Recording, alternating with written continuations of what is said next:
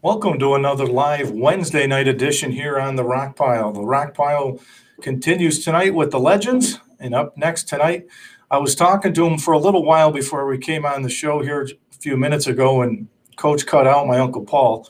So I'm just waiting for him to get back online. He should be on with us here in just a few moments. But the Rock Pile, the Legends, will continue this month. Next week, I'll talk to longtime Rome Catholic RCH head basketball coach Jimmy Kenny. I'll have Coach Bill Fleet, and then I'll have Coach Jerry Fiorini. We'll wrap up the month of March, and then we'll head into April with another month full of Legends. I want to make sure I thank the Rome Sports Hall of Fame, as I always do each and every week. Check out their Facebook page at the Rome Sports Hall of Fame and Museum. They're located at 5790 Rome New London Road in Rome. They can be reached at 315-339-9038. You can also email Dave Sparaglia at sbaradav@aol.com. They do have a GoFundMe account, and they also have a Venmo. They can be reached at Rome Sports/Hall of Fame. So tonight's guest is my Uncle Paul, Coach Adey. And again, he'll be on with me in just a moment. We are having some technical difficulties before he was logged in. We probably did have to show a little while ago here for 15 minutes, and then I lost him. So I'm hoping that he's dialing back in, and he'll be on here in just a moment. But it's been a really, really fun lineup of coaches so far this season, I guess you can say, on the Rock Pile. I had my dad on with me. Coach Evans was fantastic. Coach Mike Davis was fantastic. Linda Harjung last week was fantastic as well. And let's see, I think we got my Uncle Paul on right now. So let me see. There he is. Let me bring you right in. I was worried about you. There you are. Into heaven there for a second. I don't know what happened. Well, I was trying to kill some time, and I was saying, please, Uncle Paul, get back on. Get back on. Please know how to do it. But I'm glad we're able to get you. So we're on live now. So I appreciate you taking the time tonight. Oh, thank you, Rock. Congratulations. The Patriot thing for you is going to be a nice deal. I'm happy for you. Good luck. Yeah, I'm excited. Thank you very much. Well, listen, Uncle Paul, I had to do some research on you. I did not know you were a three-sport athlete in high school. I was a mediocre athlete in a lot of things, which is something, it's funny. Brian Adey and I were talking tonight, about kids. The difference today with kids is kids don't do more than one sport. And back when I was a kid, you did everything, you played football, you wrestled, you played baseball, whatever you could do, you did. You didn't really, there was no off seasons, and I think that's a great thing. I think that teaches an awful lot. Yeah, I didn't know you were a baseball guy. I knew the track piece, but I didn't know baseball. I'll be honest with you. I heard my brother talking about basketball when we were young, and the thing is, we had a grandfather who was a very good baseball player, and I think Mike and I both were more baseball than we were anything else until we got older. But I loved baseball. I played Legion in high school, and but like I say, it got to the point where the football was, I guess, more important to me, and so I spent most of my time trying to be a better football player. Well, most of these coaches that all played at RFA, Uncle Paul, I got to say, I hear it all the time. They always say you can't compare generations, right? There's a lot of people that'll say, back in the day when you were coaching and you played, there was no state playoffs. When I played, we were fortunate enough there were state playoffs. Yeah. But you guys had some good teams, and if I remember, I don't think you lost a game. Well, when they had the Hall of Fame thing, I was talking to Billy Fleet, and I remember saying, I played football for 4 years and we never lost a game. I laughed because I was the JV coach. I lost the game and they got rid of me. I ended up being an assistant on the varsity. That wasn't unheard of. Years ago, Scotty Petoniak wrote a beautiful article. I'd been head JV coach for a couple of 3 years or something. We hadn't lost any games. And as you and I were talking just before, I had some really, really, really good JV football teams. And so Scotty wrote a great article and, all the winning and stuff. And I was talking to, he was a science teacher over at Stroud. His name was Bob Garlinghouse. And he had coached football at RFA for a long, long time. And he came up to me and said, "Geez, Coach, congratulations. You know, that's really nice and stuff." And so I said, "How long did you coach?" And he said, "Well, about 6, 7 years." So I said, "How many games did you lose?" He said, "Oh, we never lost. We never lost a game." And I, at the time I had 3 assistants. So I was the head coach and I had 3 assistants. And I said, "How many assistants did you have?" He said, "Oh, I didn't have assistants. It was just me."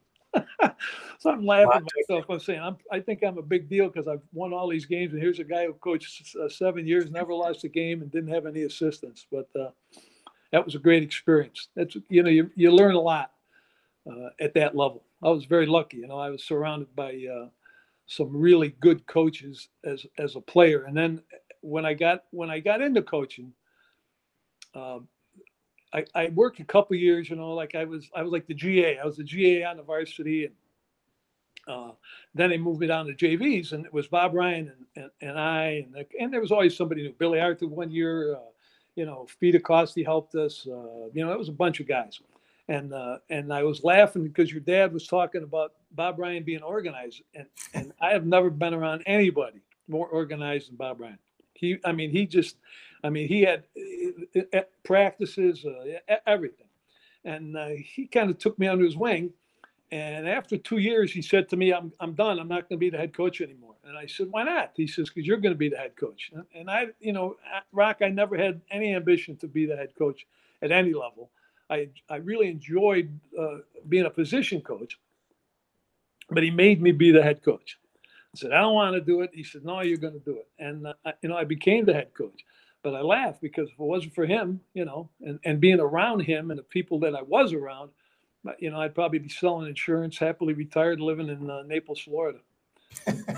So go back to your playing days at RFA. I know playing days and your coaching days, obviously the program, you didn't lose any games back then, but how special was it as a player to come out with 6,000 fans at the stadium? Rock, it was a Central Night League then, and probably our biggest game there. I laugh. There were always good teams. Notre Dame had just started a program, and they were, they had a kid, Danny Harper, a kid from Roma, went on and was an All-American at Holy Cross. But there was Proctor, U of A, New Hartford, Whitesboro, and us, and Whitesboro became like, that was the game. If you could hang in with Whitesboro, you were doing pretty good.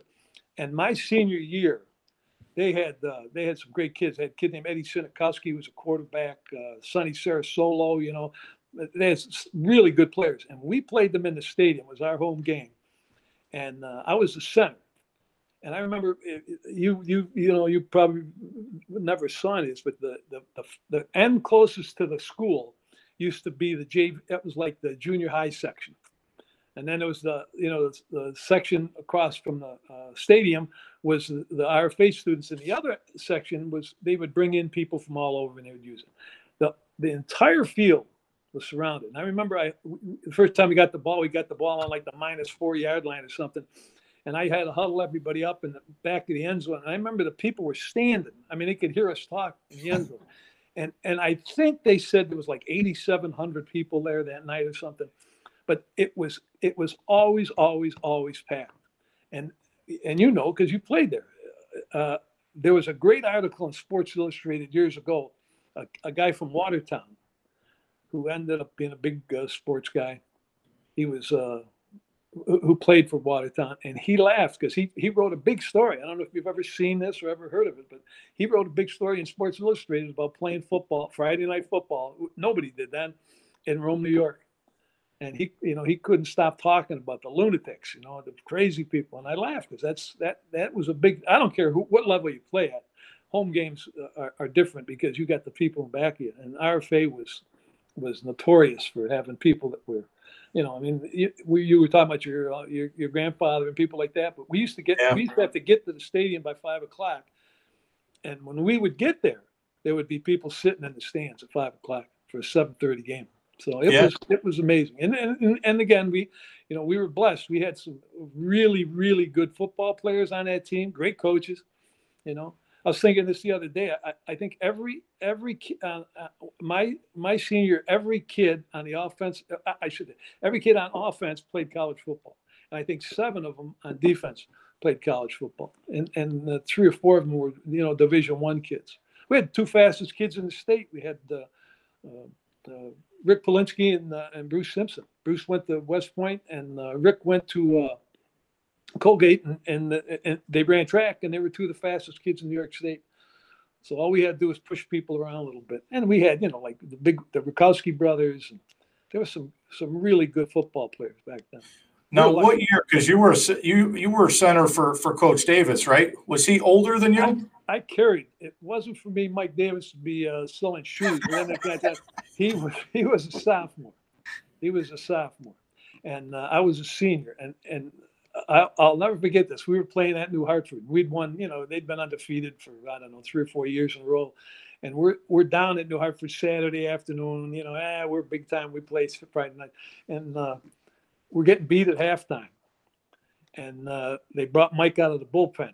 It was like the Lou Gehrig story. The guy gets sick and takes a day off, and Lou Gehrig plays the next 12 years. But Mike came in, and, the rest is history. But and we ended up beating him. It was go ahead. So you spent 6 years with Coach Ryan, and then I think it was 4 years as an assistant under Coach Bruce. Yep. Talk about how special. Coach Bruce hired me. He was the guy that brought me in, and then when I got up on the varsity, when I was working on the varsity, Tommy Hoke was the head guy, and Don was the defensive coordinator, and Mize and I. And I always say that I was blessed because I got a chance to play for all 3 of those guys. But talk about Coach Bruce first, because I always say what Coach Bruce did when I was playing, he was always a step ahead of when you see all these college defenses and all these college coordinators. He was doing a lot of that back in high school. He was a step ahead of the game. Talk about those guys. It's funny. Obviously, we had great kids. A lot of it was coaching. A lot of it was, you had people who taught you at lower levels to be decent, getting a stance, all the things that you don't want to have to teach a kid when he gets to the varsity level. And Don was a great coordinator. He really knew what he was doing on defense. We did things, we changed things, we game planned. I don't know how much other schools were doing that. In 1966, and Don was, Don was a very good coach, but he was a better guy. We played hard for Coach Bruce because we liked him, and he was my senior year was his first year. And when we won the last game, we played. It was funny because we played Watertown the first game instead of the last. That was always the tradition. So we ended the season with UFA, and they weren't very good. And we put a butt kicking on him, and I never saw Coach Bruce happier in my life. He was a happy camper, and so his first season was undefeated. He always says that the year before us, he thought was maybe a better offense, but he thought that we were one of the best teams he ever had. 22 people, but we had some great games. Whitesboro was a great game.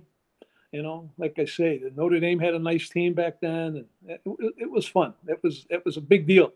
It was that's back. You certainly don't remember this, but that was when they played. Nobody got on RFA field except the varsity football team, and they would let the JV team play the second half of their last game under the lights, and they had a drum pageant, and the drum pageant was the only other thing that was on that field.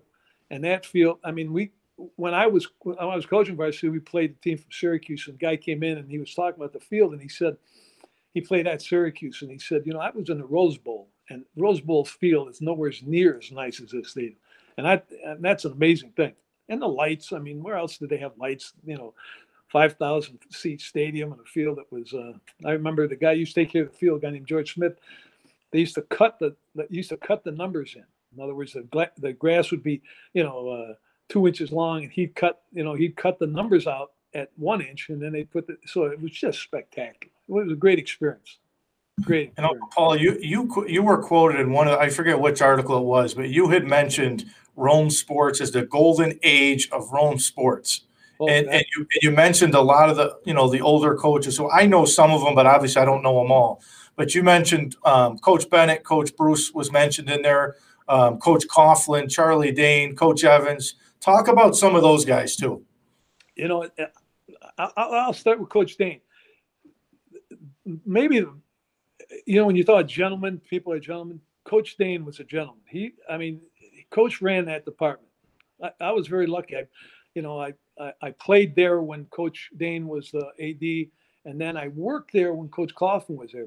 But Coach Dane was the kind of a guy that he ran that ship. And I'll tell you what, there's a lot of fannies puckering up when he walked in that office at RFA. The old Stan Evans with his gray pants with the stripe down the leg, Don with the stripe down the leg, because that's the way Springfield did it, and that's the way they were going to do it. He was a great guy. And Coach Coughlin, who took over after him, was really a really good guy. He was a track coach, and talking about the golden age. I always laugh. I was thinking about coaches. I was thinking of Paul Gelati, and I don't think Gelati ever lost more than, I don't know, maybe swimming he lost 2 or 3 a year, but I doubt it. But his track team and his cross country team, they went years without losing. Years. So there were coaches there, that were just great coaches. Coach Bennett was a great guy. I was lucky to. Why do you become a coach?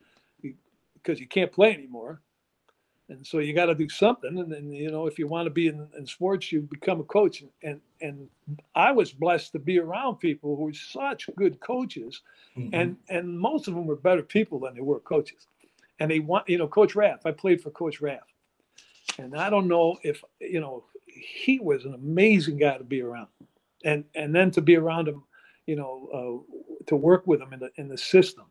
And, guys like that, they just made your life so. Ed Weed was when you played for Ed, you better have your poop together, because he was going to make sure that, I remember, I think in all the years I played football, I missed one practice, and I had a cold. And I was a senior, and I was pretty good, and we were undefeated. And it was like maybe second to last game or something. And it was like a Monday or something, and I had a horrible cold. And my father made me stay home from school, and I didn't want to stay home, but the scoop said you're staying home, so I stayed home. Next day, I go to practice, calls the first team out. I go trotting out, and Ed Weed looks at me and said, "What are you doing out here?" He said, "Well, I'm the center. I'm the first." He said, "You're not the first string anymore. Get in the end of the line." And so I spent the day as the third string center. But they were just great, and all the sports, all the sports. It's funny, talking about the stadium impact and stuff. We had a trainer, we had an equipment guy. What high school kid in 1965, got a clean change twice a week? And it was special. RFA was a special place to be. And Uncle Paul, I've asked all these questions to the people that have been on this show, but everybody always says a lot of the old school coaches wouldn't be able to coach in today's day just because of the change with how parents are, administrators, and all that. Do you think a lot of those guys could have coached today still? Well, yeah, because they're good coaches. I guess I'm the perfect example. Things are much, the stuff I did, I wonder how, I taught school for 38 years. I wonder how anybody passed. The first year I taught school, I went back, 3 or 4. I said, how did those kids ever pass? My God, I was a terrible teacher. When I think of what I did the first year I was a football coach, probably should have put me in jail for half the stuff I did. But, you learn so much, and you're around such good people. You're around people who make you become better. One of the things that guys like Mike Davis and I spent half our year going someplace to learn one thing.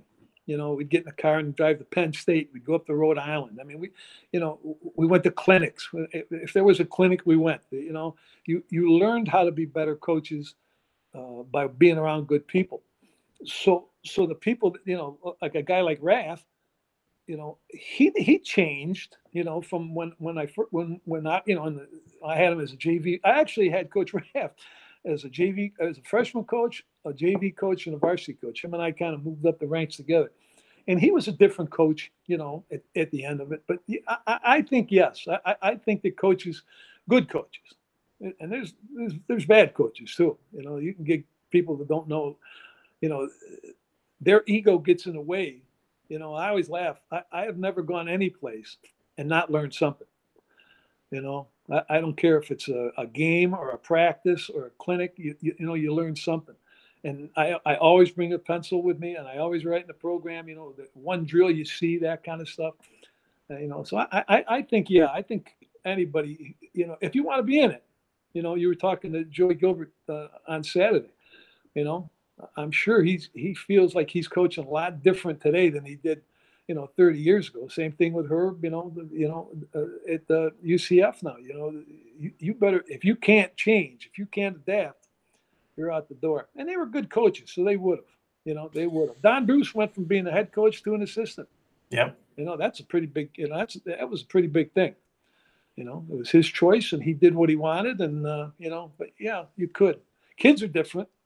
I think kids. I heard you ask somebody. I always laugh when I think of this. When I was a senior, we were pretty good, and we beat up a few people. And I remember running my mouth to my father about how good we were. And my father said something about, when I was in high school, and I said, Dad, you were in high school in 1940. I said, you're going to tell me you think those guys could beat us? He said, they'd have beat the snot out of you. And I said, you nuts? And he said, do you know where these kids were? I said, what do you mean? He said, half of them didn't graduate from high school. They went in the Marine Corps. They went in the Army. He said they fought the Germans. They fought the Japanese. My father was in Saipan. He said, then they come back and they play high school football. He said, how'd you like to line up against some kids, 23 years old and had been in the Army for 4 years killing people? And I said, geez, I never thought of that. Pimply faced 18-year-old kid, thinking I was a hot dog. But, kids have changed too. Yep. But, coaches will adapt or they'll be gone. So when you left RFA, I want you to tell us, because I know it's over 30 years. It's close to 40 now at Hamilton, right? Yeah, I think this will be my 38th season.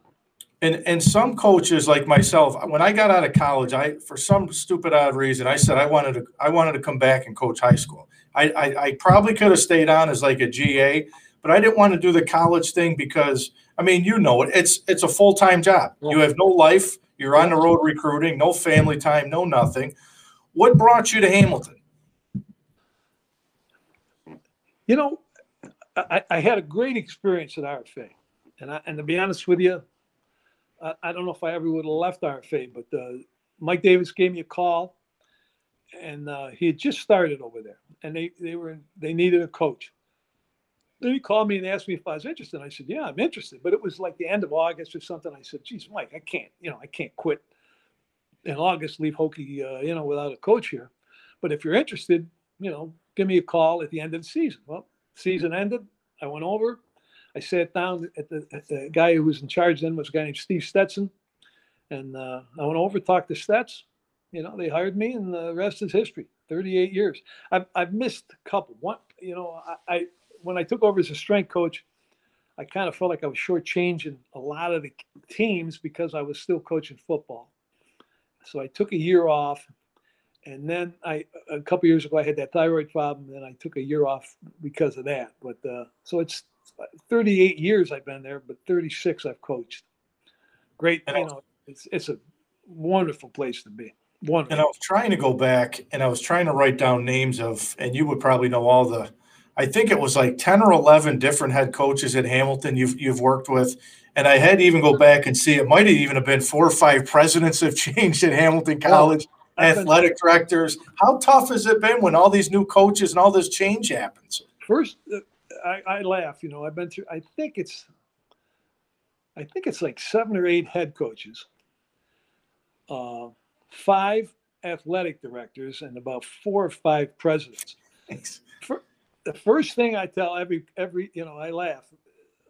First thing I tell whenever the new coach comes in is the first thing I do is fire everybody, me included, and bring in your own people. It's a funny job because they can't bring in a staff. You know, they eventually hire a staff, but they kind of got to take who's there. And so if we were just talking about adjusting to different things. When different coaches come in, they do different things, different defenses, different offenses, different people, different egos, and it really hasn't been hard. Like I say, I don't know, you certainly don't remember, there was a book called The Peter Principle. The book basically talked about reaching your level of incompetency. You keep getting promoted until you can't do the job, and then you stay there for the rest of your life.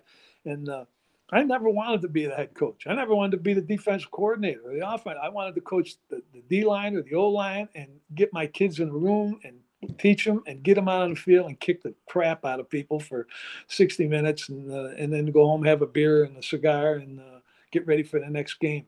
So I never really had a tough time adjusting to being around new coaches. That's interesting you say the assistant coach, position coach, because again, there's some coaches that want that, that big time job, they move up the ranks in coaching. There's some coaches that are perfectly content at where they're at. And I think it's interesting to hear that, you were content and you liked what you were doing. You had Kingwater on a couple of weeks ago, and I was listening, and he said something that really struck home with me, because he's talking about leaving town, and he went someplace, and then he said, I wanted to come home. And I was always happy here. I've been coaching college football for 38 years, and I still live in Rome, New York. I've had chances to get other jobs. No interest. People have talked to me. Would you want? No, I don't. I'm happy. And I've been blessed to be. Again, the people that have been the boss over there are great people. The first AD over there was a guy named Tom Murphy. And Coach Murph from basketball. Yep. He's just a great guy. He's just a great guy. I don't know why they hired me, but I know that Coach Evans and Coach Murph were great friends, and I'm sure Ev put the good word in for me with Coach Murph, and that helped.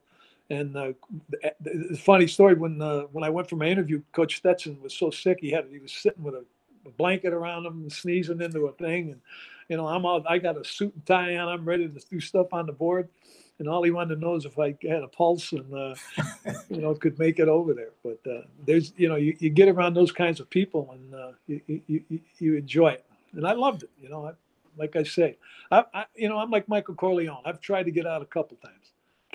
Just can't, I can't do it. I enjoy it too much. It's too much fun. Well, it's funny this question comes up because Mark Vodka's wanted me to ask you about the blue death flag behind you, which I was going to ask about that. Now, I do have to ask, and you can say what you want. And the over-under tonight, I told you on cuss words, it was at least 10, and you haven't said one yet. You can swear on here. I don't have the beep button. Hey, my wife's got a knife. She's sitting next to me. It's going to be there's going to be hair, shit, and skin flying if I say anything bad. So I've always wanted to ask, and I'm sure it's probably an internal thing with your players, but Mark says, Rock, ask Coach about the blue death flag behind him. And I was going to ask you, are you able to tell us a little bit about that? Very little. It's a secret cult, and only certain people. When I first went to Hamilton, the first year I was there, we went 6-1-1. We beat Union. Union was the number 2 team in the country. We beat them at our place. We played Wagner. We beat Wagner. They were in the top 10, and we were in a meeting, and everybody, everybody always has a nickname. Defense, always has a nickname. So my lunatics were sitting in a room, and they wanted to have a nickname. And I had read this article about some school down south, and it was Blue Death, the Blue Death defense. And I went into Coach Stetson and I said, Stets, we got to have a nickname. And he looked at me like I was from the moon. He said, what are you talking about? I said, got to have a nickname. So he said, what do you think? And I said, Blue Death. And he looked at me like this. He goes, Coach, this is Hamilton College. You think they're going to let you have a Blue Death? So I said, really? He goes, oh, no, we can't do that. So I left the room and went out and bought T-shirts that said Blue Death on them and handed them out to the kids. And the group that really is Blue Death were the first couple 3 years, but there's a small, they get together every year and have they have events, they have golf out. It's amazing.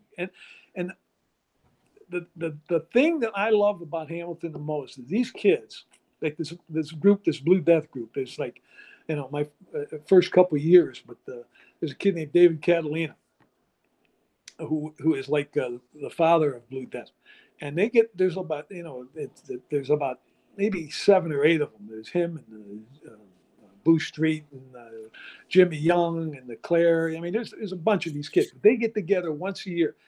They're as close today as they were in 1984 and 5 when they were at Hamilton.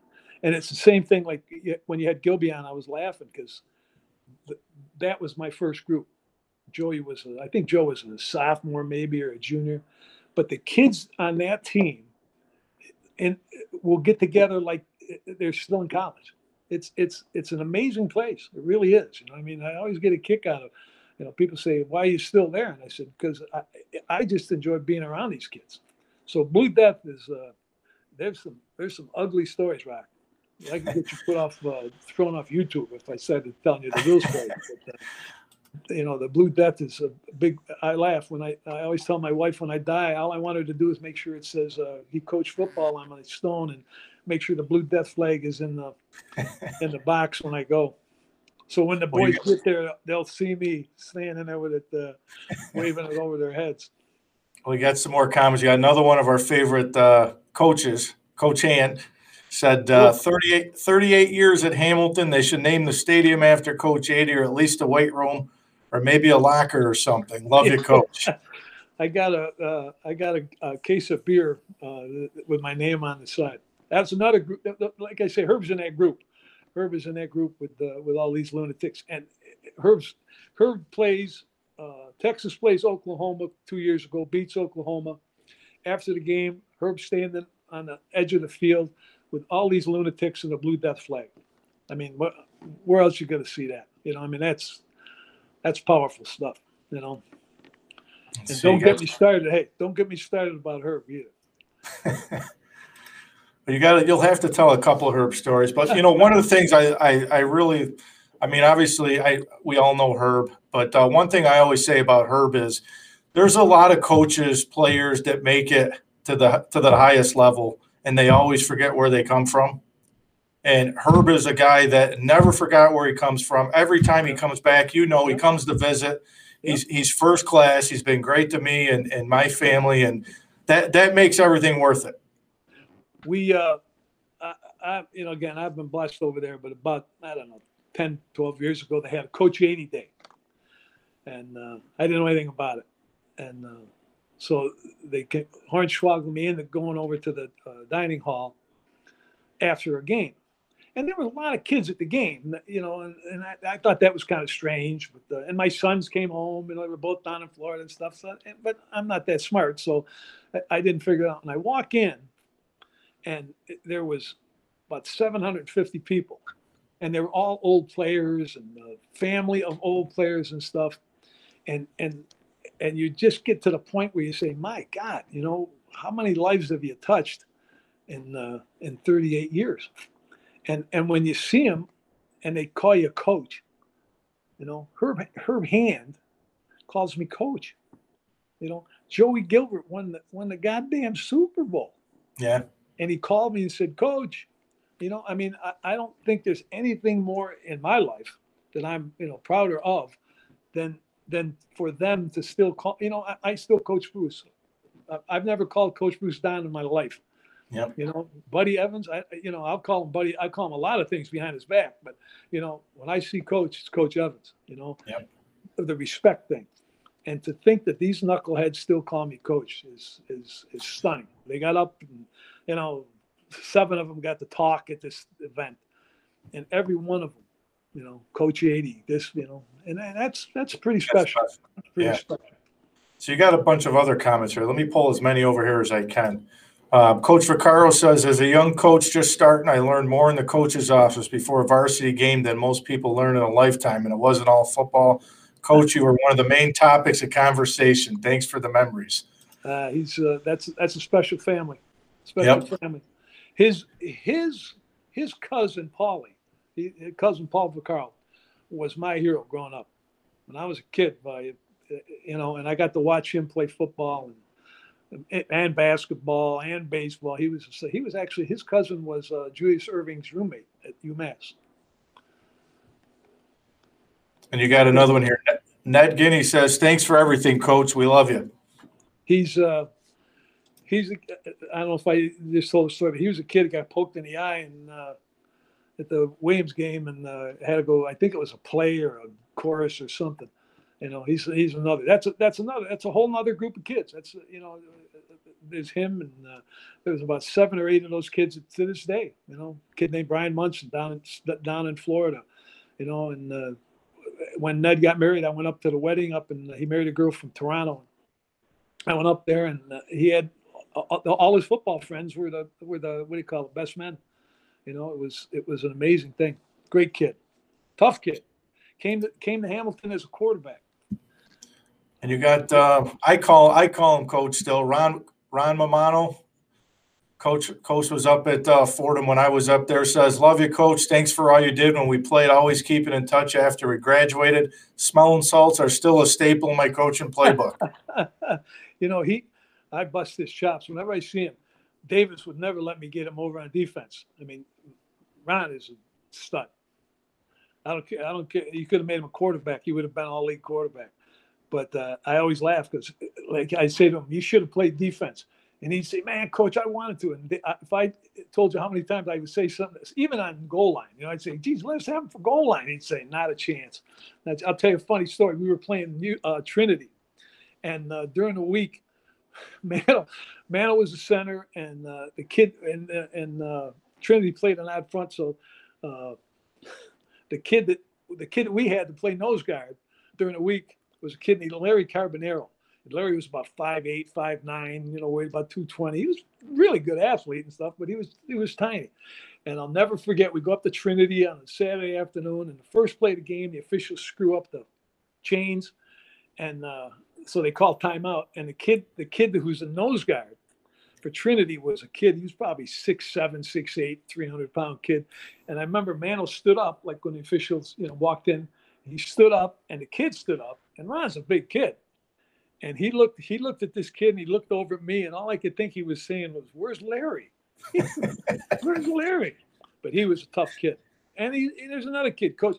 You know, I was thinking how many kids that have gone to Hamilton and have gone into coaching, or our coaching tree. You know that kids that guys at Rochester and Sacred Heart and Salve Regina. You know, I mean, there's a lot of kids that went through the Hamilton. You know, Jake was one of our coaches. Yep. You know, David Catalina, the kid I was just talking about. You know, he was one of the best coaches in the state of Connecticut. You know. Well, listen, amazing. I got to tell you, I've interviewed a lot of people, including Ron Manfred, the commissioner of Major League Baseball. I've interviewed a lot of coaches on the Saturday show, and I will tell you, and I told you this with Coach Gilbert. He was probably, and I know Herb's probably listening to it. Herb's always fun to talk to. But I'm sitting there talking to Coach Gilbert, and I told the guys after the interview, I said, "Guys, do you realize we just talked to the guy whose responsibility is to protect the greatest quarterback of all time?" And I was like, wow. He was so great to talk to. But trying to think about it is he had to protect Tom Brady. Yep.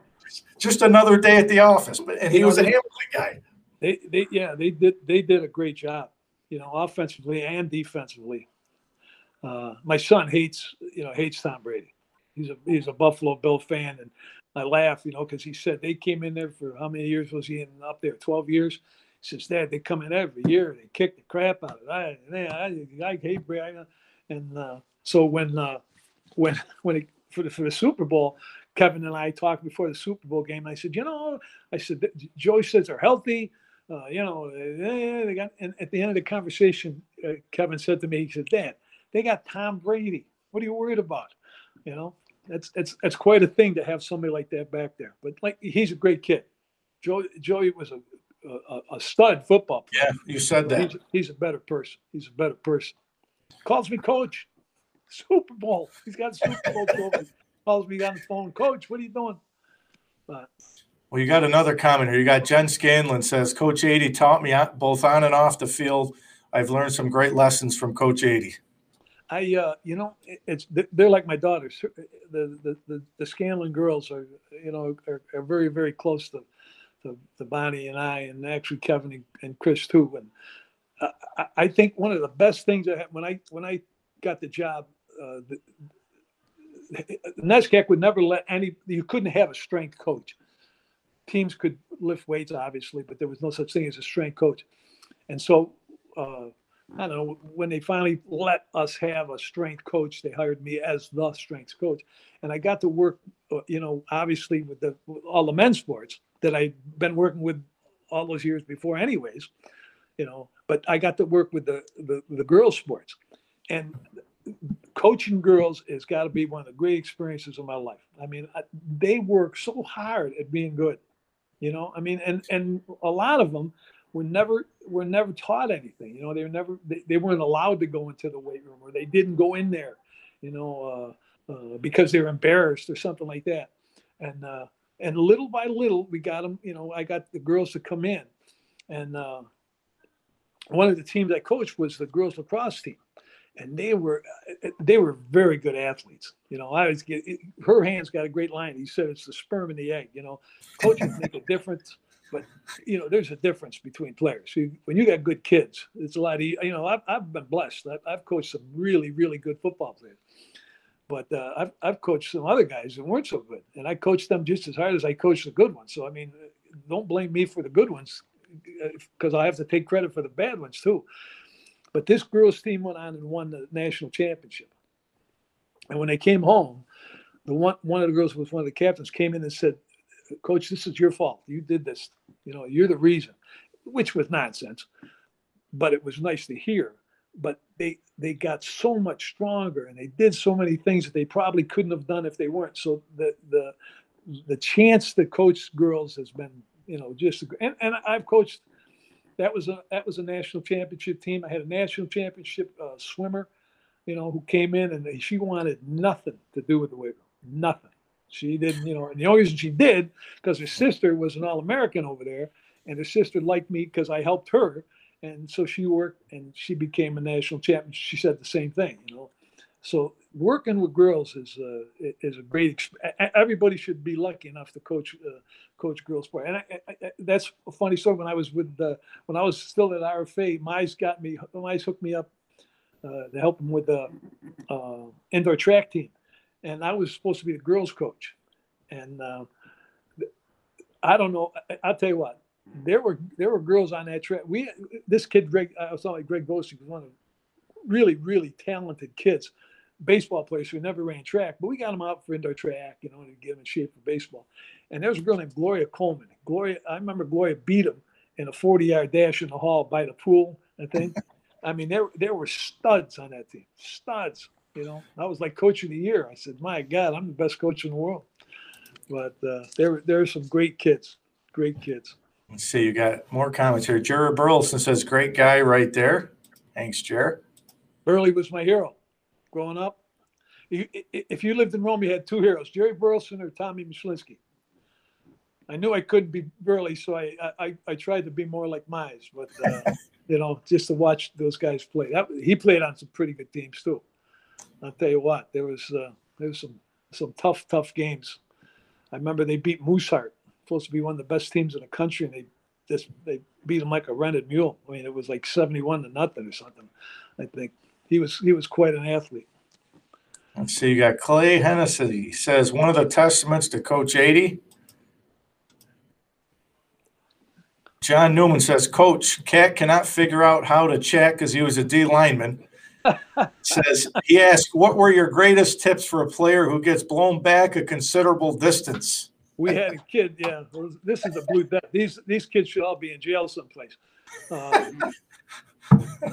The kid they're talking about was a big kid from England, and he tried to get in BU, and Steve Stetson had left, and he was a coach at BU. So kid had never played football. He was on the All England under-16 rugby team or something. He was like 6'6", 270 or something. And so Stetson, but you probably could play like Division III, and so long story short, he hooks him up with us. and he became a defensive lineman. He didn't know he was lost, to say the least. And he used to say things every once in a while that were just, he'd get hit. He didn't know what a trap was for 2 years. He couldn't fit it.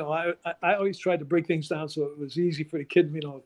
I used to say to the tackle, like a three technique. I say, if one man pulls hook inside, if the kid's not blocking you and he's not blocking anybody else, somebody's going to come block you. And he couldn't figure that out. And he'd get hit. And he used to call it his bum. He'd say, Coach, I got knocked on my bum. I go, yeah, I noticed that. That was pretty obvious. But they gave him quite a bit of abuse. And Uncle Paul, I wanted to ask you this too, is, you mentioned Jerry Burleson, you mentioned Coach Mize. Who were some of the coaches, players that, that you looked up to kind of as mentors when you were growing up? It's funny, like I said, Burley and Mize were like, when I was a young kid, not that they're that much older than me, but when I was young, man, that was a big deal. And I got to work with Mize. When people talk about RFA football and they talk about Don Bruce and they talk about Hokie and stuff, I truly believe in my little fat heart that the reason RFA football was so good was because Tommy Mize ran a strength program that nobody in high school football was running all year long. When football ended, if you weren't doing anything else, you went out for indoor track and you'd lift weights. And then you'd run track. And in the summer, he used to run a program, and you certainly wouldn't remember there was a pit down in the old RFA. It was the old gym, and we used to put the weights down there. And those kids, the kids that made RFA football, were kids that Tommy made stronger. His son is one of the best strength coaches in the country by far. And Tom would never admit it. You were talking about being recruited, and I remember when that group Frankowski and those kids were seniors, they were all Division I kids, and the coach from Duke came in, and we were doing plyometrics, and nobody was doing Tommy had a great friend at Maryland, who was the high jumper, world-class high jumper, and had become the coach down there, and he used to go to Russia. And there's this guy, Dr. Verkhoshansky. Verkhoshansky started doing this plyometric stuff because they had no place to work out in the winter and stuff. And we were doing these box drills. So kids call them box drills and stuff, but it's basically jumping on and off of a box. The plyometric part is when you land and jump off the ground. Anyways, the coach from Duke came in and he saw these kids. This Frankowski kid was 245 pounds. He was jumping on like a 40-inch box. And he looked at me and he said, I don't think I got anybody in my program that could jump on that box. And I don't think he did either. And that's why they won so many games. Tom just made those kids stronger. People always talk about, they had guys from the base, and it was this guy. We used to win because our kids were tougher, and they weren't the biggest kids. I remember one year our kid was the nose guard on the All-Star team, and he was probably 5'10", 200 pounds.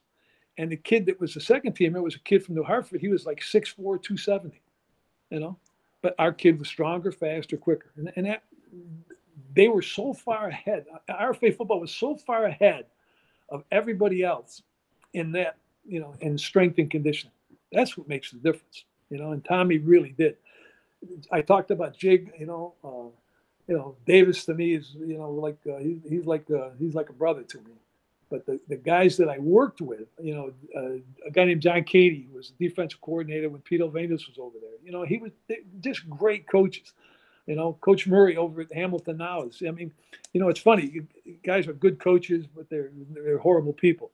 I've never worked with guys that were better people than the guys I worked with over there. Just super guys, and you get to be around them and learn. My brother, I always get a kick. I used to always laugh when my brother won the state championship. After the game, we went in this little hallway and we were standing there giving each other a hug. And I said to him, it's a long way from Balsam Street where we grew up. And I used to bust his chops because he like I look at the program, I'm not sure he was C or D. I don't know what level that they were at, but they would have the program. They'd have all the teams that were in the final, 16. And some of them were like, it was like a clown car, I mean, it was the kids with a hat on and their girlfriend sitting on their lap. And my brother's team they always looked like it was the pitcher from Duke. He always made sure that the kids were prepared to play and all, but he made it a program.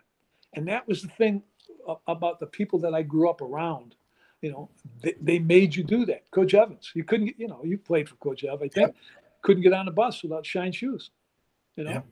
You didn't have shine shoes, go shine your shoes, and that teaches you something, There's a great thing on Facebook. As a matter of fact, he's a Texas guy. He's a Navy SEAL, and he talks about making your bed. And, I grew up in a house. My father was in the Marine Corps, so I made my bed every morning. And I always laughed. It wasn't a hat. It was a cover. It wasn't the floor. It was a deck. And he talks in there about, getting yourself ready for the day. And that's the thing that great coaches do. They get you ready. And to hear some of these knuckleheads say how much I've helped them and stuff, that's touching because, like I say, that's your job. Your job is to you hope you win. I've never gone into a game thinking I was going to lose. I was pretty sure a couple of times. There were a few games I went into. I laughed the other day. Joey said something to you about you're going to win them all, you're going to lose them all, and you're going to get fired. And I've been on both ends of that stick. And like I say, it's your job. That's the greatest part of coaching is seeing kids 20 years after. And it's funny because they'll tell you things that you said to them, and I know I didn't say it, but they think I did, And but it's a special job.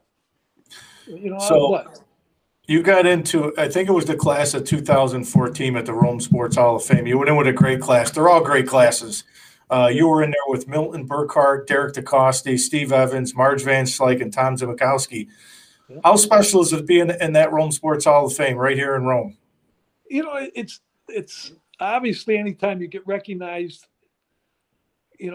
for something that you did, it is a great achievement. And having my brother in there, that was nice, to kind of be able to follow him in. But when I gave my speech, the only thing I really want, I really wanted people to be proud of me for what they did for me.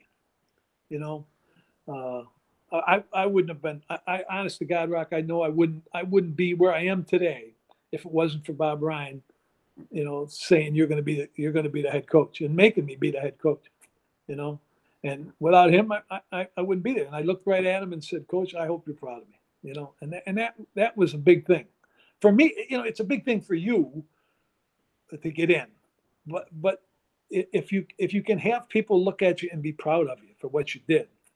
That's a much bigger deal. That's a much bigger deal. So I got to ask you the question. You've been at this thing a long time. When's the time to officially hang it up? I'll tell you how I quit being the strength coach. I was a strength coach by myself for probably 4 or 5 years. No assistants. It was me.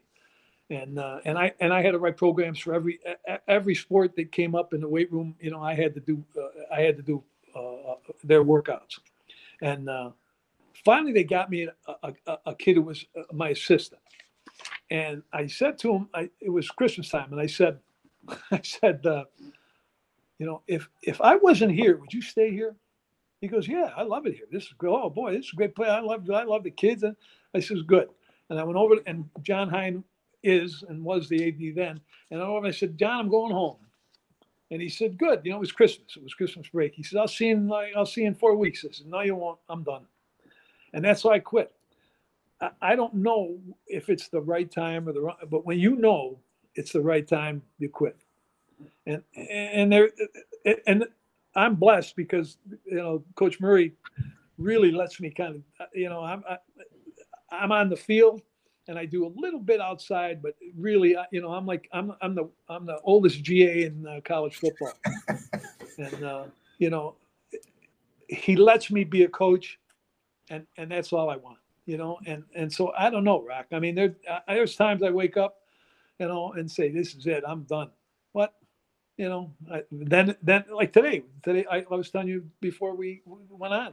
Today was the first day of practice, spring practice, and they won't let anybody outside. You can't come if you're not on campus. You can't come on campus. So I can't be at practice. But man, it's hard. I mean, like you say, oh, geez, I wish I was there. So Yep. I'll know. Everybody knows. Unless you're Willie Mays or somebody like that, and then you don't know. But I think I will. So last thing I wanted to ask you. So when you look back on everything, and it's a long, long, long career, and it's been a great career for you, ups and downs and all that. Is there anything you would go back and change? And if you could have, would you have done it any differently? Job-wise, I would have hugged Marty Deheimer one more time. Said goodbye to Mark Felice, but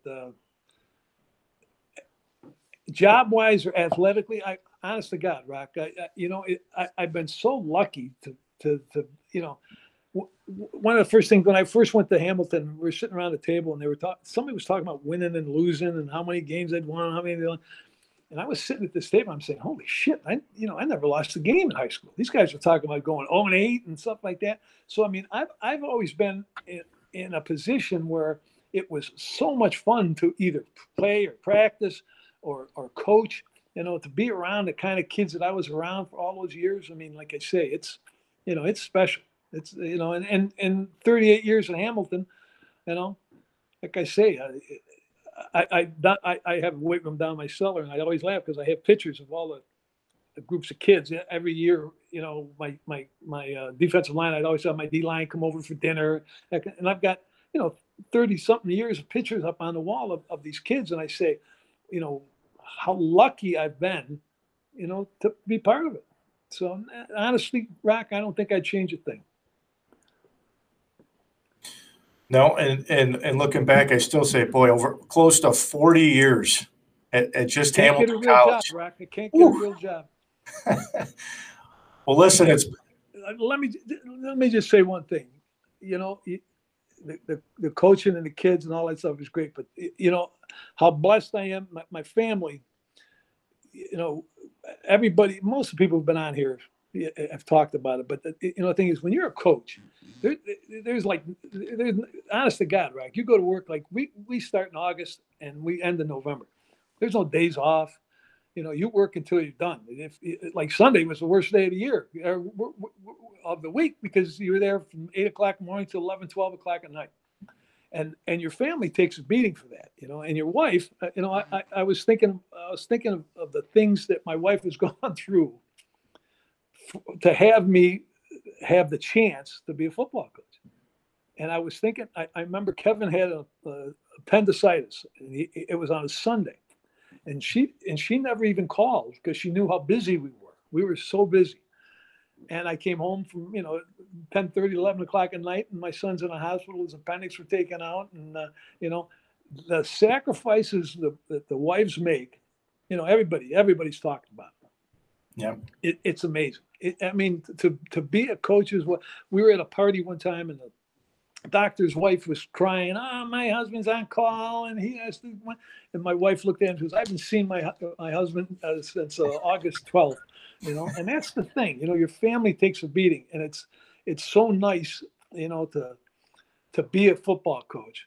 But there were times when I was coaching that I really felt like I shortchanged my family. To have the experience that I had. So, God bless, and everybody said it, but God bless the wives, man. I'll tell you, Debbie Davis and my wife, tailgating and the things they did. We're very lucky. We're very lucky to have the family we have. Well, listen, Uncle Paul, I appreciate you coming on. It means a lot to me to have you on here, and I'm glad we were able to make it happen. And proud of you, love you, and I know Aunt Bonnie's around the corner somewhere. Tell her I love her too, and I appreciate you tonight. She said no F-bombs is good. You did good. This could be the longest some of those kids that are listening have ever heard me talk without swearing. Well, I appreciate you. What? I appreciate you. That's for sure. Okay, man. Love you, Rock. You be well. Will do. Thank you. Love you too. That was my Uncle Paul, Coach Adey, and he did good. I will say, 1 hour with him without a cuss word. I don't think he goes 5 minutes without a cuss word, but he was great. And, you think about it, almost 40 years at Hamilton College. I mean, that's a long time at any place. And, to hear some of the – and I phrased it verbatim because he said the golden age of Rome sports and some of the giants of coaching from years ago that he talked about, the Lou Bennett's, the Coach Bruce's, the Tommy Mize, the Coach Hoax and so forth. That list just goes on. And that's the fun part about this Legends show is all these coaches have so many great stories. But I think the biggest key for me to listen to is just the impact that they've had on these athletes' lives 20 years later. Still being called coach still means something. So I appreciate you, Uncle Paul. I love you. Next week on the Rock Pile, I'll talk to Coach Jimmy Kenny, the longtime RCH head basketball coach, will join me next week. He'll be followed by Coach Bill Fleet and Coach Jerry Fiorini, and then we will be into April. And I'll finish up the month of April. And who knows, maybe I'll add more for the month of May. There's so many more people, coaches, and athletes to talk to. I'll be more than happy to talk to them here.